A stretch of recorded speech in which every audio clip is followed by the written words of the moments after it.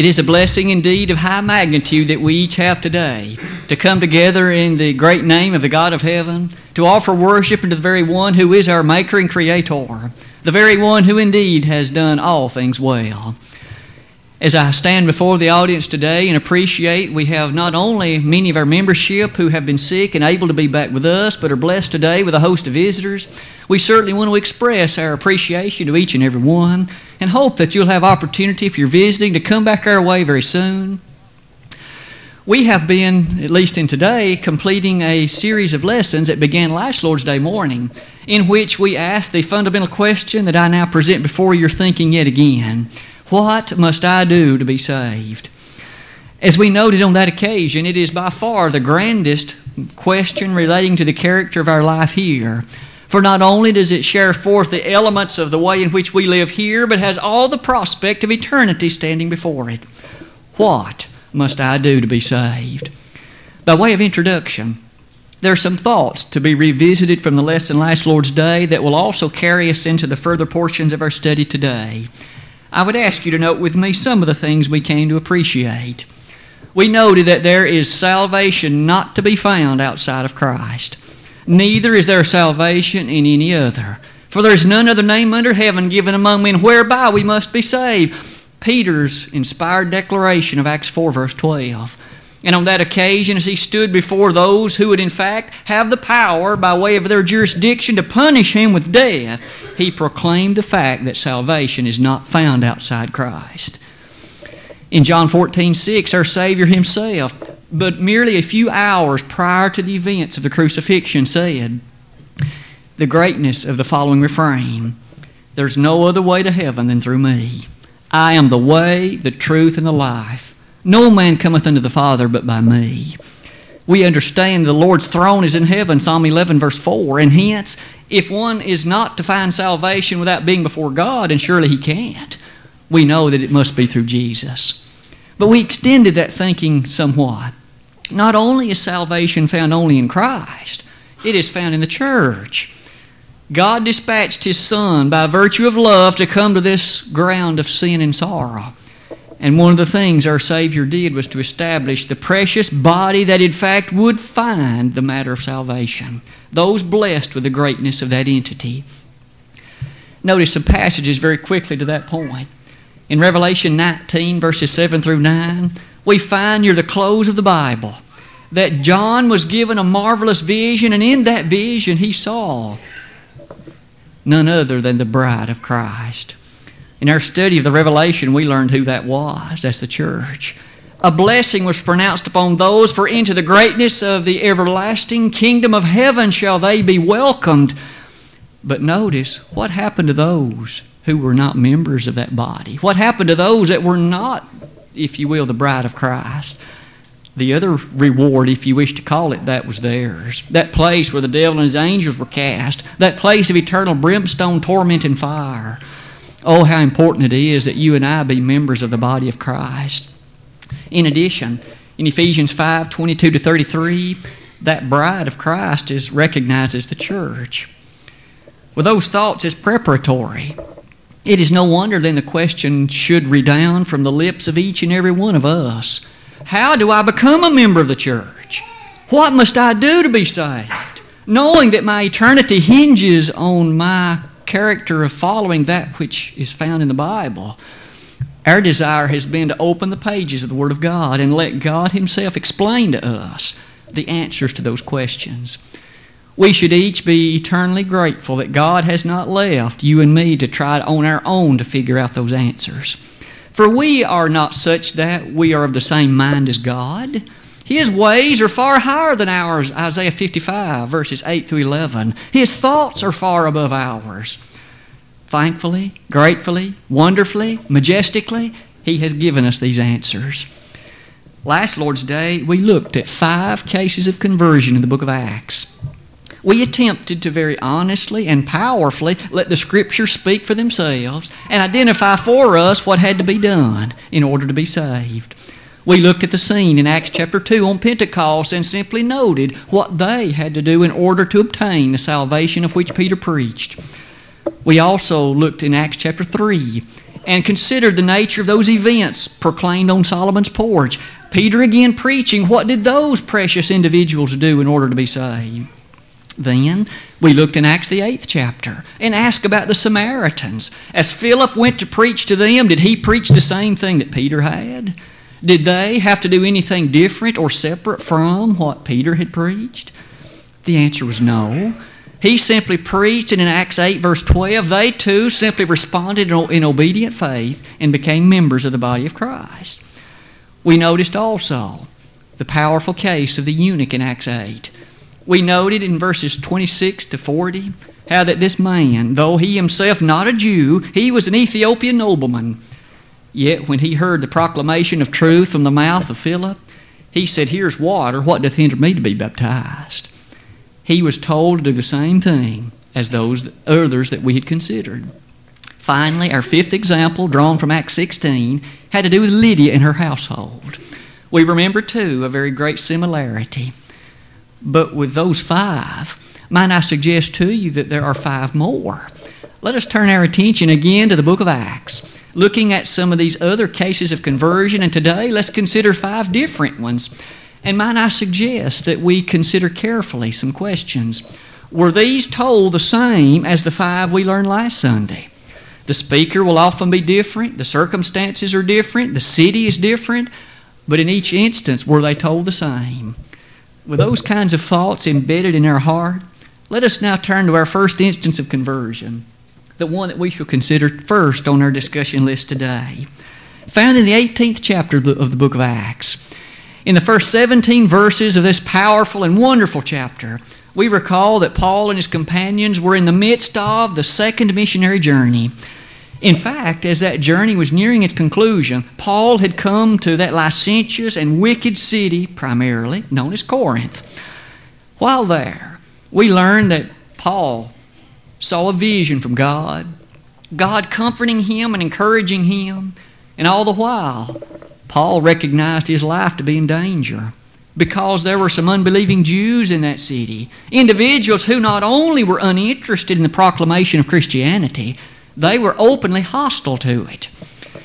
Paul, understanding that fact, was comforted greatly by the nature of God's revelation to him.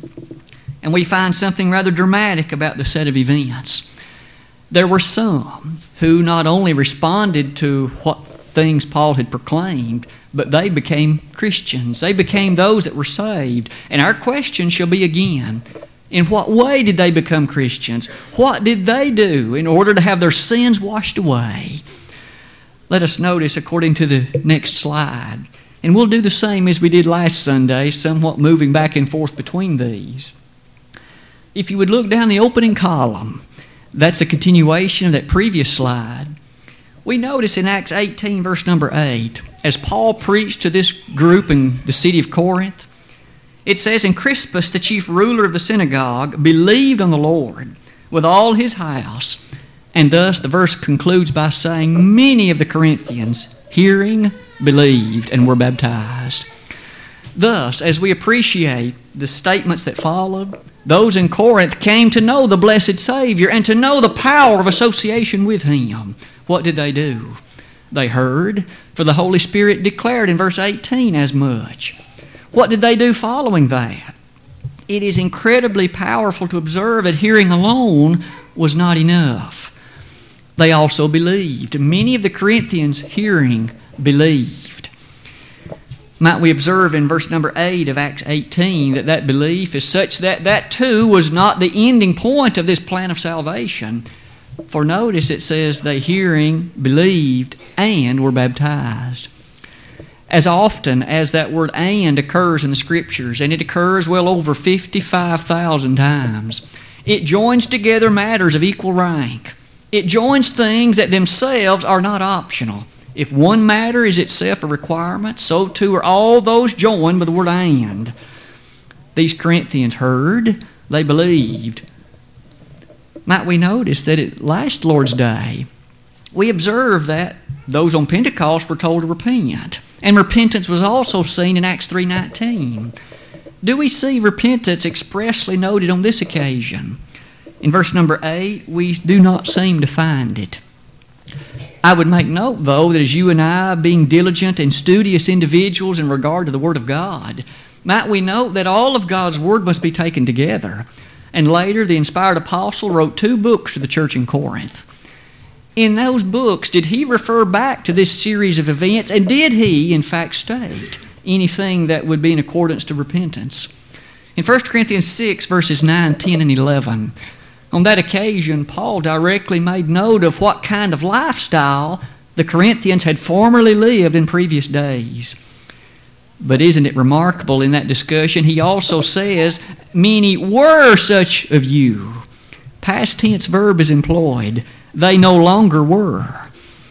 Thus, they must have changed their lifestyle. They must no longer have lived in the way as they had done in the past. They must have repented. In Matthew 21, verses 21 to 28, Jesus identified and defined repentance. It is that change of mind that results in a change in action. We notice that that's what the Corinthians must have done. And that's the reason I place that in parentheses. We do see repentance on the part of these Corinthians as their lifestyle changed when they understood that the Lord Jesus Christ was in fact the Lord of all, Acts 10:36. Might we notice then back in verse 8 of Acts 18, it says they were baptized. Many of the Corinthians hearing believe and were baptized. At that point, that chapter moves on to give us a grand note of rejoicing on the part of the Corinthians as they appreciated their association with the Son of God. But at this point, we might well favorably compare this listing with those 5 we discussed last Lord's Day. And notice again there is a blank left beside confession, that which we also shall revisit at a later time. What about a second example today? Back to our previous slide. As we come to study yet another, this time found in the 9th chapter of Acts, we now are of the disposition to appreciate the grand occasion when a gentleman named Saul came to understand the glory of the nature of Jesus Christ and His resurrection. That scene is one that's rather familiar to us. You might notice that out beside that text, in the second row of that, I placed an asterisk. Because you see, this particular episode is recorded not only in Acts chapter 9, but also in Acts chapter 22 and in Acts chapter 26. All 3 chapters provide us information about the conversion of the man we know of as Saul. Thus, when we discuss in just a moment what Saul needed to do in order to be saved, we will often note events found in those other 2 chapters as well. Acts chapter 9, Acts chapter 22, and Acts chapter 26. In looking at the scene of events, we notice that they took place a short distance outside Damascus and on into that city. The 2 spokesmen were themselves Ananias and the Son of God Himself. What was Saul told to do in order to be saved? Let's return to our second slide again and put some more meat to that skeleton of this second one that we've just considered. Starting in the 9th chapter of Acts and looking through the greatness of what's revealed there, we learn interestingly that Saul had in his possession letters that were granted to him by none other than the high priest himself. Those letters gave him permission to imprison and to bind those that in fact were Christians in the city of Damascus. Saul had taken it upon himself to proceed at once to that place and to do in fact the bidding of the high priest. However, while in transit, in the journey to Damascus, about the noonday hour, a bright light shone about him. It was not any ordinary sunlight. It was a light sufficiently bright. Paul later would say it was brighter than the sun. With regard to that brightness, there was not only that, a voice. Someone speaking to him in the Hebrew language. Saul, Saul, why persecutest thou me? At once, Saul was terrified. At once, he heard the character of the very one whom he'd been persecuting so vehemently, the very one whom he had so strongly opposed. In the nature of that, Jesus spoke to this man. In fact, told him to go into the city, and it shall be told thee what thou must do. It was not optional. We might already appreciate one interesting lesson. With regard to the plan of salvation, it is not a matter of option. This is what, Saul, you must do. Let's consider other elements of that. Notice that Jesus spoke to this man, and later Ananias did as well once he came to the city. And Saul listened with great attention. He heard something. Notice also, interestingly noted in all 3 chapters, the greatness of his belief to what he'd been told. In fact, let's revisit just one of the statements of Acts 9, verse 6. Lord, what wilt thou have me to do?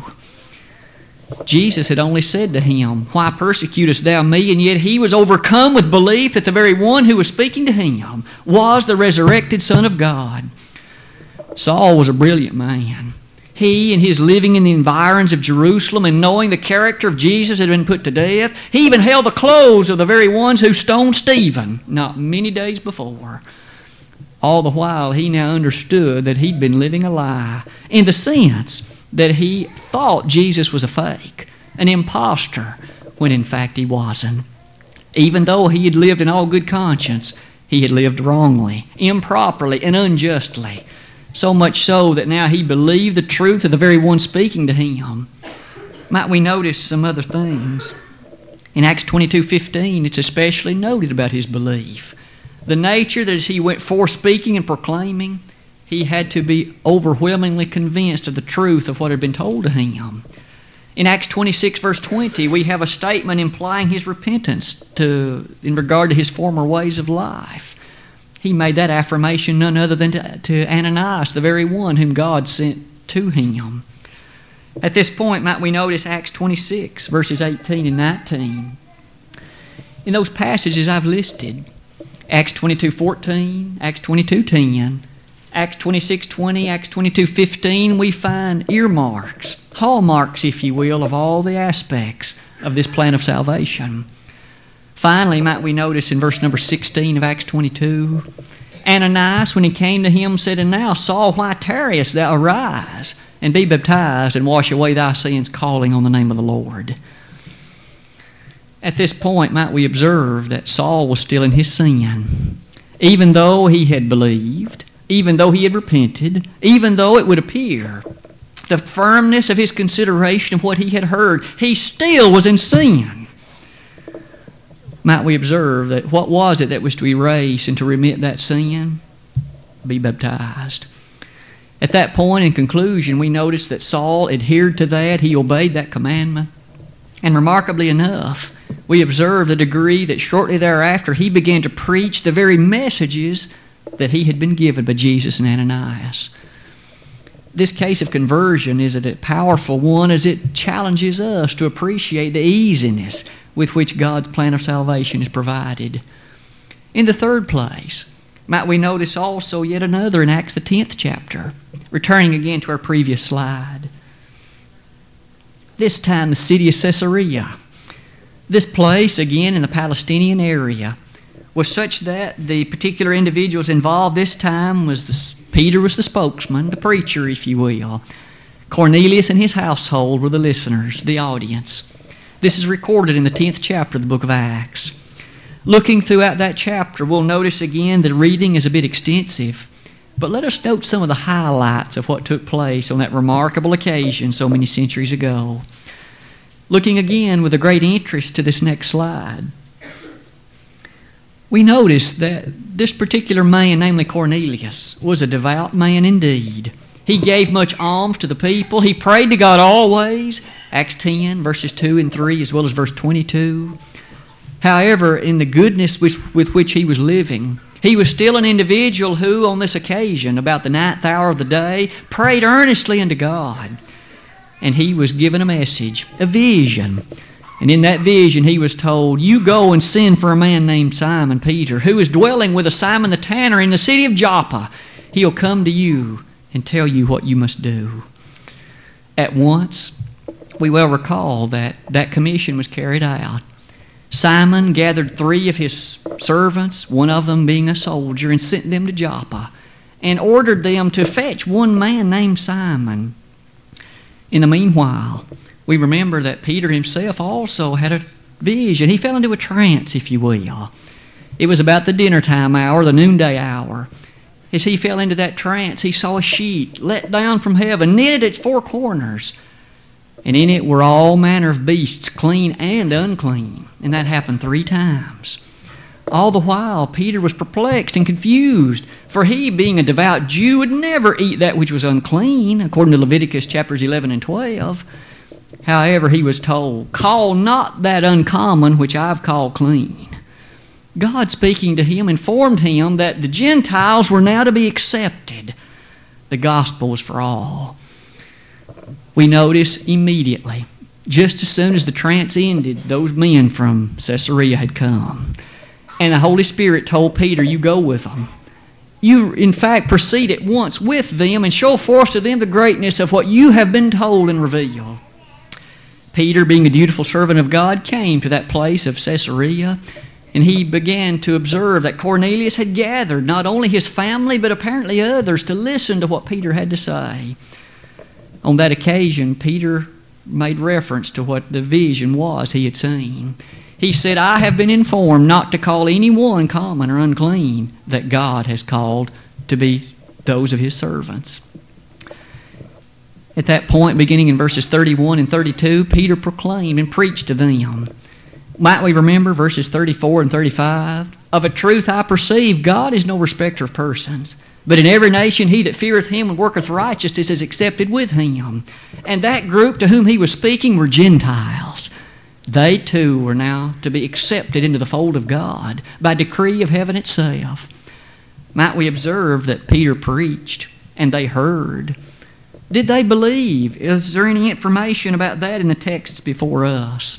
Might we notice verse 43 of that chapter, informing us that there was the necessity of belief as a part of what Peter had proclaimed? As we look forward also to what else was accomplished on that occasion, we notice there's no express statement of repentance, but notice with me verse 46, a hint of confession, and also verse number 47 and 48 about their baptism. Again, a remarkable similarity to things that we've already seen in our discussion of these plans of salvation and the various cases of conversion. Noting this time, we were not dealing with a Jew. This was a Gentile, a centurion, if you will, of the Italian band. With those thoughts in mind, let us turn our attention to yet another, the ninth in our listing, this time found in the 16th chapter of Acts. This time the city was in fact not even in the nation of Asia. All the other instances of conversion that we have discussed have been on the continent of Asia. This one is in Europe. The number of differences seems to mount. We are now in Philippi. As we return and consider this ninth one, the second to the last column, notice that in Acts 16, verses 16 through 40, we are in the midst of the second missionary journey. Paul and Silas were the proclaimers of the truth on this occasion, and in this European city of Philippi, might we observe that the audience would be this rather small at first but growing group of individuals interested in being true and faithful to the God of heaven. What took place on this occasion? Let's return to our second slide and ask, what did these do in order to be saved? The specific person of whom we're interested is the jailer in that city. We might well remember that Paul and Silas had in fact done things that did not bring them great favor of those in the city. Paul had cast out a spirit of divination from a young girl, and her masters were so enraged by what had taken place, they drew Paul and Silas before the city's leaders and in fact brought the city into a tumult with regard to Paul and Silas. In fact, they were beaten and then cast into prison. We find, however, a spirit of enlightenment in these two. For about the midnight hour, they were singing praises to God and praying, and at once, we're told, suddenly there was an earthquake. It shook the foundation of the prison, it loosed the bands from off the arms of the prisoners, and it opened the cell doors. The jailer woke up. He was in a sleep. And when he woke up, he was beside himself with terror, thinking the prisoners had escaped, and he drew his sword ready to take his life. However, Paul, being an ever-observant person that he was, he said, "Do thyself no harm, we are all here." At that point, the jailer sprang in and brought a light with him. And at that point, he said, "Sirs," verse number 30, "what must I do to be saved?" Here was verbatim the question we've been studying now through these previous 8 examples. Sirs, what must I do in order to be saved? At this point, it's no wonder that that verse is so often referenced, for it is, in fact, the very matter that's before us today. But it is a tragedy of eternal import that the answer is not properly apprehended from the virtue of the Scriptures. For just as surely as that question was asked, in the very next verse, we notice the beginning of the answer. Believe on the Lord Jesus Christ, thou and thy house, and thou shalt be saved. Now, there are many who would prefer to stop that chapter at that point and to go no further when, in fact, such is not rightly dividing the word of truth. In fact, are we ever at liberty to just pick parts out of the sermons that we might want and to ignore or refuse all the others? In Jeremiah's day, they weren't allowed to do that. We might remember in Jeremiah 36, there was an occasion when the prophecy of Jeremiah was such that it had been written. And when that writing was brought before the king took his penknife and started cutting out the parts that he was unhappy with. Was God pleased with that? God told that Jeremiah, you write again the very same things that were before, and you go and take it again. You see, we cannot set aside the Word of God. We are not at liberty to add to it, take from it, or in any way ignore it unless we are ready to accept the eternal penalty for doing so. We notice yet again here, the sermon began, as we notice in verse 31, but it didn't end there. What else was told? Let's revisit the plan of salvation here. We notice that jailer heard. Before us can well be noted Acts 16, verse number 32. For it says, Paul and Silas preached unto him. He heard something. In verse number 31, at the very outset of the sermon, he'd been told, you'll need to believe. And hence, that too is a necessity. Can we not continue on and notice in verse number 33 that sometime between midnight and the daylight hours of that day, that man washed the stripes of Paul and Silas, indicating the degree of repentance in his heart. He understood that what had been done to them on the previous day was not appropriate. They were the servants of God. He washed their stripes, indicating the repentance that he exhibited in faith. Might we notice also, in verse number 33, it says again that sometime between midnight and the daylight hours that man was baptized. When did he rejoice? Was it before or after his baptism? It was after. And can we not see the reasoning for that? He wasn't saved prior to the baptism. It was not until after it. Might we observe as that chapter races to its conclusion, we find a man rejoicing in the nucleus of the congregation in Philippi had been set. There was, after all, that jailer. There was, after all, a very small grouping consisting of that lady out of whom Paul had cast that spirit of divination. With that greatness, a marvelous and powerful church of the Lord came to be, and the book of Philippians is addressed to that very congregation. Might we notice our 10th and final example as we look at this one found in the 19th chapter of Acts. This time we're in the city of Ephesus. Again, one of the major cities of Asia Minor. And in this place, in Acts the 19th chapter, we learn that Paul again was the preacher. And those to whom he spoke were 12 men who had been baptized previously. But Paul quickly discerned a problem with their baptism. Let us revisit the scene of events in Acts 19, verses 1 through 7, and ask this time what needed to be done by these 12 in order to obtain the salvation of that day and time. First of all, in verse number 5, it says that upon the preaching of Paul, that when they heard this, they heard something.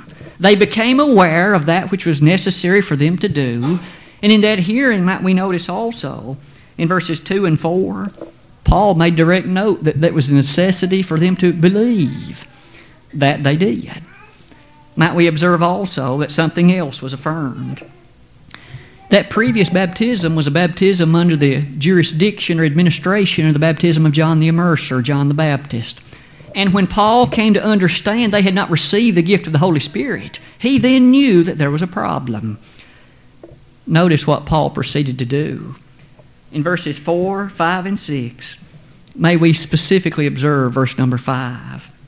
When they heard this, they were baptized in the name of the Lord Jesus. That baptism of John the Immerser was not a baptism under the jurisdiction, if you will, of Jesus. He was not the administrator of it. They needed to be baptized in the name of the Father and of the Son and of the Holy Spirit. Matthew 28, verses 19 and 20. When that took place, we again notice it was then that the Holy Spirit was able to come upon them. It was then they were able to work the miraculous works that were to be done in that day and time. To note all of those 10 examples, it would seem that we are in a position to draw some conclusions. We have noticed 10 instances, 10 cases of conversion. What was it that took place in these? One of the first things to be noted by each of us is that this plan of salvation didn't seem to depend on what city they were in. It didn't seem to depend on who the preacher was. It didn't seem to depend on the ethnic background of those to whom the preaching was made. All 10 instances had a remarkable degree of similarity, and all of them had many, many things in common. And in addition to that, let's summarize by noting that they were to hear. That was mentioned in all 10 cases. They heard something. Is it any wonder that in Romans 10, verses 10 and following, we find the following words, especially starting in verse 13. Whosoever shall call on the name of the Lord shall be saved. And how shall they call on him in whom they've not believed? And how shall they believe unless they hear? And how shall they hear without a preacher? You and I, as we've already noted, do not have the thoughts of God by our own means or our own capability. It must be by His revelation. Thus, we must hear the Word of God, and it is by that we can learn what we must do in order to be saved, and thus the necessity that we hear. Might we note that it does matter what we hear. Jesus proclaimed such in Mark 4:24. Take heed what ye hear. We know that the words of men do not have within it the salvation of God. We need the words of God, for that is the truth. And as that truth is presented, that's what you and I must hear. Might we notice that Jesus said, ye shall know the truth, and the truth shall make you free. He did not say falsehood will set us free. Ignorance does not set us free. We must hear and know the truth. But hearing it alone is insufficient. We must believe it. Notice that Jesus said, except ye believe I am He, ye shall die in your sins, John 8:24. And didn't our Lord say in Mark 16, after He'd been resurrected, go into all the world, preach the gospel to every creature. Who, Jesus, will be saved? He that believeth and is baptized. We are not at liberty to leave out belief. In fact, we learn in Hebrews 11:6, for without faith it's impossible to please Him. For he that cometh to God must believe that He is, and that He's a rewarder of them that diligently seek Him. But at this point, might we carefully observe, belief alone is not enough. You and I unfortunately live in a world where far too many think that it is, that the plan of salvation basically stops at this point. But might we know that that wasn't enough on Pentecost, in Samaria, in Ephesus, in Corinth, in Philippi. They all were told to do more than that. In fact, what else was told? They had to repent. There had to be a full acceptance, that is to say a belief, that resulted in a change of action, a change of lifestyle. That's what you and I merely term repentance. Isn't it to be noted that in terms of repentance, that's commanded on many occasions? In Luke 13, verses 3 and 5, nay, except ye repent, ye shall all likewise perish. And on Pentecost, when Peter said, repent and be baptized, notice the necessity that they had of repentance. But then, might we note, that too was still not the end of all of this. For is it not true that we must consider further these other two? The matter of confession, returning especially to the scene of Acts 8. We remember that there was a eunuch. He was convinced that Jesus was the Christ. There was a eunuch ready to become a member of the church, and he said, here's water. Why can't I be baptized? At that point, Philip said, if you believe with all your heart, you may. Might we notice there was a condition there, if. And it was then he affirmed the reality of his belief with a verbal and audible confession.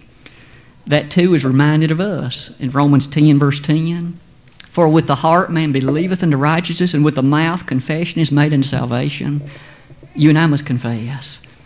Later in 1 John 4:15, we're told that without confession there is no salvation. And finally, baptism. given the emphasis that has been laid on baptism in all 10 cases, it is amazing how that can even be questioned. In fact, in all 10 instances, baptism was specifically mentioned. It was not even left for us to deduce it. And yet today and throughout the centuries, there have been those who have said one need not be baptized. The audacity of anyone to think such. We notice in every instance baptism was expressly mentioned. Certainly in appreciation of that, it's no wonder there are many verses that set forth the same teaching. Galatians 3:26 and 27, the means by which one enters Christ. 1 Peter 3:21, the thing by which we're saved. Romans 6, verses 3 and 4, the matter in which we contact the very death, burial, and resurrection of Christ. Baptism is necessary. In fact, Jesus himself said so. We aren't merely relying on some ancient scholar or man. Jesus said, "He that believeth and is baptized shall be saved." Mark 16:16. As we draw this particular lesson to its conclusion in this brief series as well, it might entirely be fair to notice these concluding points. These cases of conversion have been set forth for us in plainness. They're in the 5th book of the New Testament. We are not in a position to have to guess as to what needs to be done to be saved. The far greater issue at the very moment before us now is this. You and I each have heard the gospel. As we open the pages of the Word of God that's presented in truth, we must believe it, believing that Jesus is exactly who He said He was. We must repent of the sins in our life, for that drove the nails into the hands of our Savior. We also must confess that Jesus is the Son of God, and we must be baptized. Friend, have you attended to that in your life? If you've reached the age of accountability, that you know that Jesus died for you, you know what sin is, but haven't attended to that, then at this point you're lost. At this point you are not a member of the body. Do you not want to be such? Do you not want to become such? That can be accomplished today. The plan of salvation in simplicity has been discussed for 2 Sundays, and as we've looked at these cases, we've been reminded of the greatness and simplicity of what God demands. Today, if you need to become a Christian, the baptismal waters behind me are prepared and ready. The clothing is also warm and also ready. If we could help you become a Christian today by simply doing that which we've studied, we'd love to do it. If you, though, have been a Christian but have not remained true to your first love, you have left that first love. Revelation 2:5 demands you come back to it. Repent, do the first works, return in faithfulness. We need to pray on your behalf, and that we can and will do. If either of that's the need of your life, will you not let it be known hastily while together we stand and while we sing?